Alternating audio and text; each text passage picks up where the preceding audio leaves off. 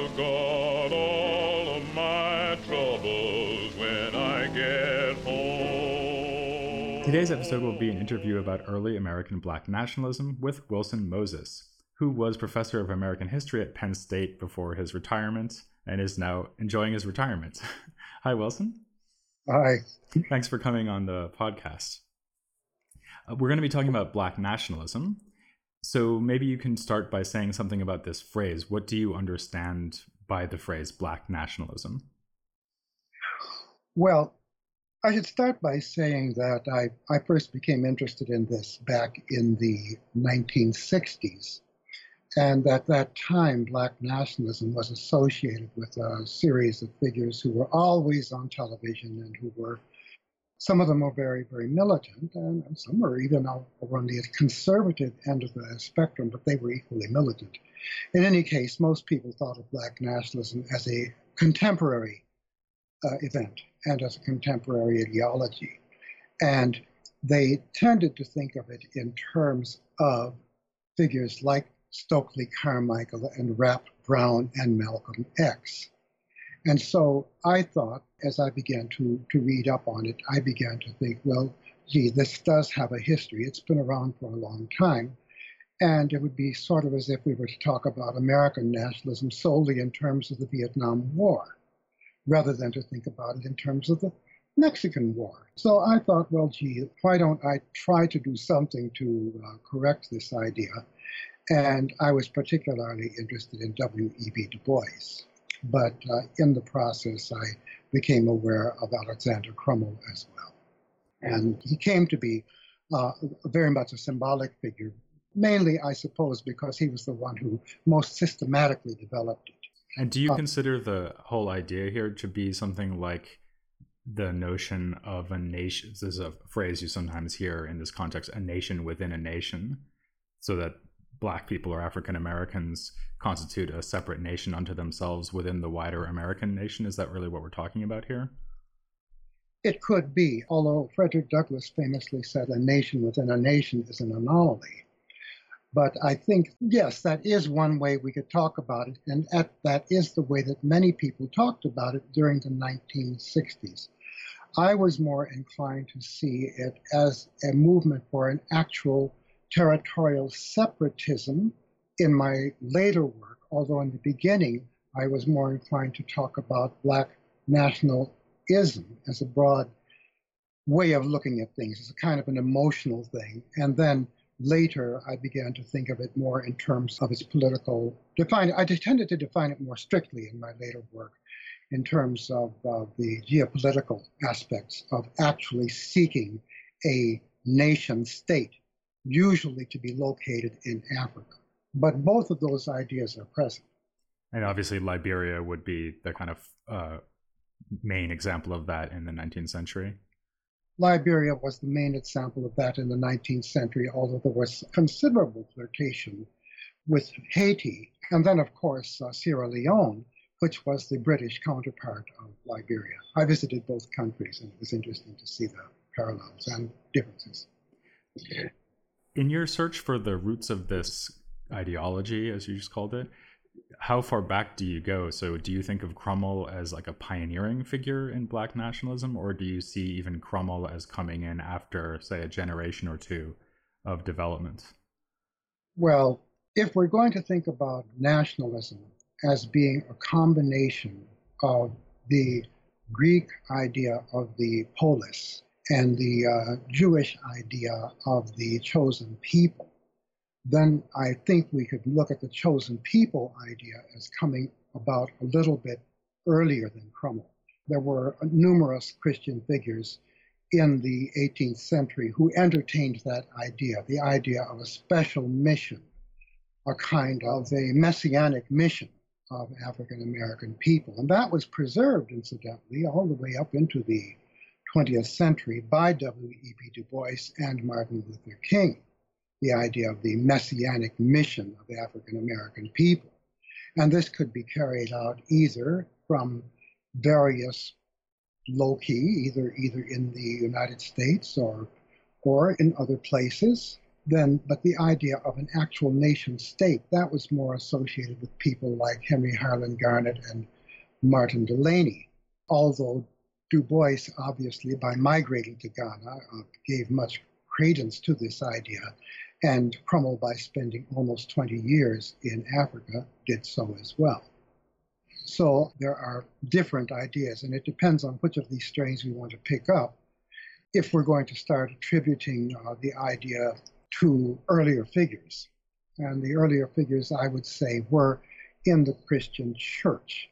Now, what's interesting about some of these earlier nationalists, for example, I think it was Gustavo Spasa, who was quite fascinated with parallels that he could see between the Jewish people and African people, and almost seemed to kind of suggest that there was a migration of Jewish ideas across the northern top of the continent and into West Africa. But that was not a dominant feeling. However, it is interesting to notice this in that one 18th century author. So that actually takes us way back over many of the figures we've already covered, Delany, Garnet, and so on. But you've actually written a book about Crummell quite a while ago. And so maybe we should focus on him. What kind of Black nationalist is he? So I suppose an obvious thought would be that he is one of the few figures that we've covered in the podcast, at least, who, as you said, went to Africa and spent decades there. Does he represent for you a kind of turn within Black nationalism where it does become a commitment to having a separate political entity outside the United States? Well, yeah, I think he does take that quite seriously. And what's interesting about it is that it's a kind of an elitist Christian Black nationalism. What's interesting to me is that the Black nationalism that I studied led me to notice one thing, that there were numerous Episcopal missionaries who, as soon as they were trained in this country, went to Africa. The other thing that I noticed is that there was a very strong strain of high church, that is to say, Episcopal church in particular, Anglo-Catholic, if you will, tendency in these Black nationalists. For example, Marcus Garvey, with his Ethiopian Orthodox Church, which he didn't found, and the last time I was in Harlem, it was still there, was actually very high church, African Orthodox, as opposed to being evangelical. Now, but then that term evangelical can be so broadly defined too. You can almost find some high church evangelical. But Crummell really did gravitate more towards the more ritualistic, I would say, high church end of the Anglican faith. Now, what was interesting here is that you've got this guy who is very Black, very proud of being Black, and chauvinistic about not having any white blood. On the other hand, you've got Frederick Douglass, who is of mixed ancestry, and who's not associated, except for this period when he's ambassador to Haiti, not really associated with any actual nation that is Black. But Frederick Douglass has one characteristic of a nationalist, and that is he's very, very tied to the grassroots. So when you read Frederick Douglass's autobiographies, you see that he knows these chants. He knows these little rhythms. You can almost see him singing doo-wop on the street corner. He really understands the masses of the people in the way that Crummell does not. He's sort of like the Africans that you may meet on any college campus today, who are very Black and sometimes I think can be rather contemptuous of the ordinary street-level Black culture. So you don't walk up to some Africans, and I've met a lot of Africans, especially Senegalese. You don't walk up and say, "Hey, my man, what's happening, brother?" Because they will get very, very upset with you. They'll become quite indignant. They'll answer you in French if you address them in English. I mean, they don't want. I've met those like that. I'm not saying they are all like that by any means, but Crummell would be, as a person who was second generation. His father was an African, and his father had retained memories of Africa, and Crummell was not exactly that kind of guy. In fact, he even tells the story about how he was standing on the street corner with some kids and how they were profaning the Lord's Day and idle and wicked jesting, that sort of thing. Whereas I think Douglass really understood, was much more a part of the slave culture. what some scholars like to refer to as a black nationalism as well. And so that's another thing about this, about the way that people study black nationalism. Some people are very interested in the slave culture, the culture of the grassroots, in the blues, more recently in rap and hip hop, and they see black nationalism as very much associated with that, whereas other people would rather associate it as my Aunt Mary did, my great Aunt Mary. To her, although she would never have called herself a black nationalist, she was convinced that the hand of God was in the sinking of the Titanic because those white folks thought they were better than us. So Cromwell was like your Aunt Mary. He would be more in that Christian puritanical wing, yeah, of black nationalism. And how did his approach to this change when he moved back to the United States? Because so far we've got this picture of someone who's gone off to Africa. He wants to create a kind of religiously founded nation abroad, back in Africa. But then he comes back to the United States. And so he has to, in some sense, play the same kind of game that Frederick Douglass is playing so well. Or how does that change his approach? I don't think so. This is very interesting. You know, there was this talk about founding an American Negro Academy, and I think that the real reason why it wasn't founded until after Frederick Douglass had died was that, in fact, Frederick Douglass was still alive. The creation of an American Negro Academy, which was going to generate within an African American community, but also in a Pan-African sense, an African high culture, a culture very much that would be very literary and scientific.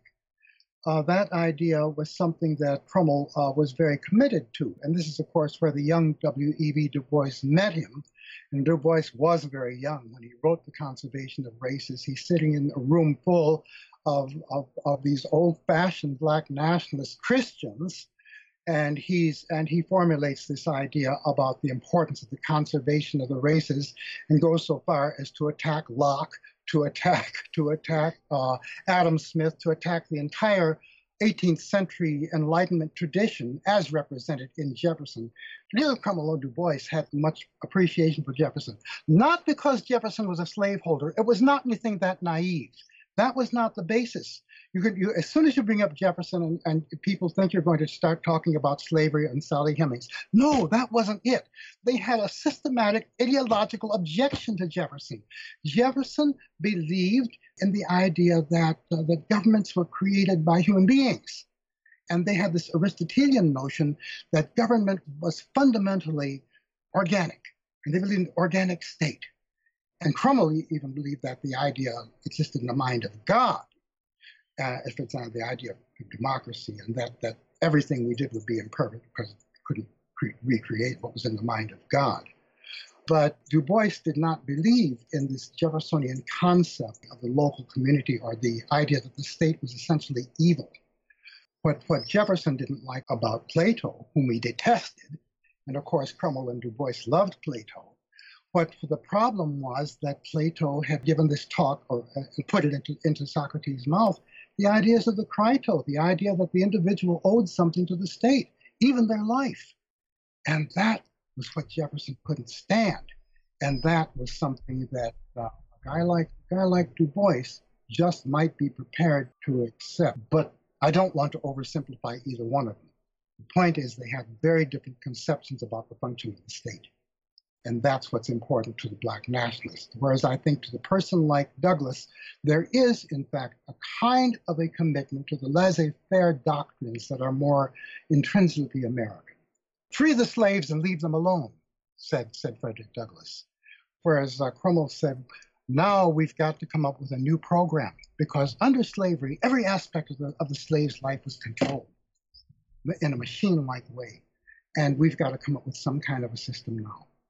One thing you mentioned in your book on Cromwell is a kind of tension between what you might call a certain cosmopolitanism, which comes out in some of the things you've been saying, right? So these like very high ideals, which might be shared by anybody, or at least any Christian, right? Yeah. And then on the other hand, the Black Nationalist Project, which by its very nature should be a nation for and by Black people. Do you think that's just an irresolvable conflict at the heart of Cromwell's thought? Or do you think that those two things can somehow be brought together?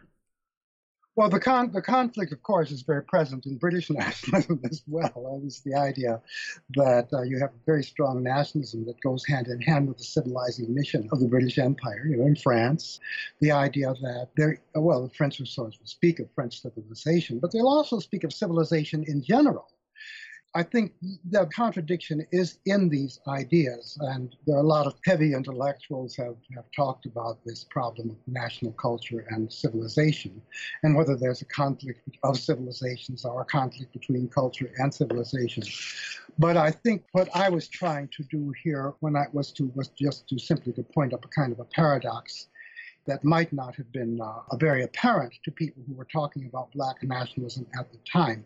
That is, if a person like Malcolm X is going to call himself a nationalist, and yet he belongs to this cosmopolitan movement called Islam, there would seem to be a problem here.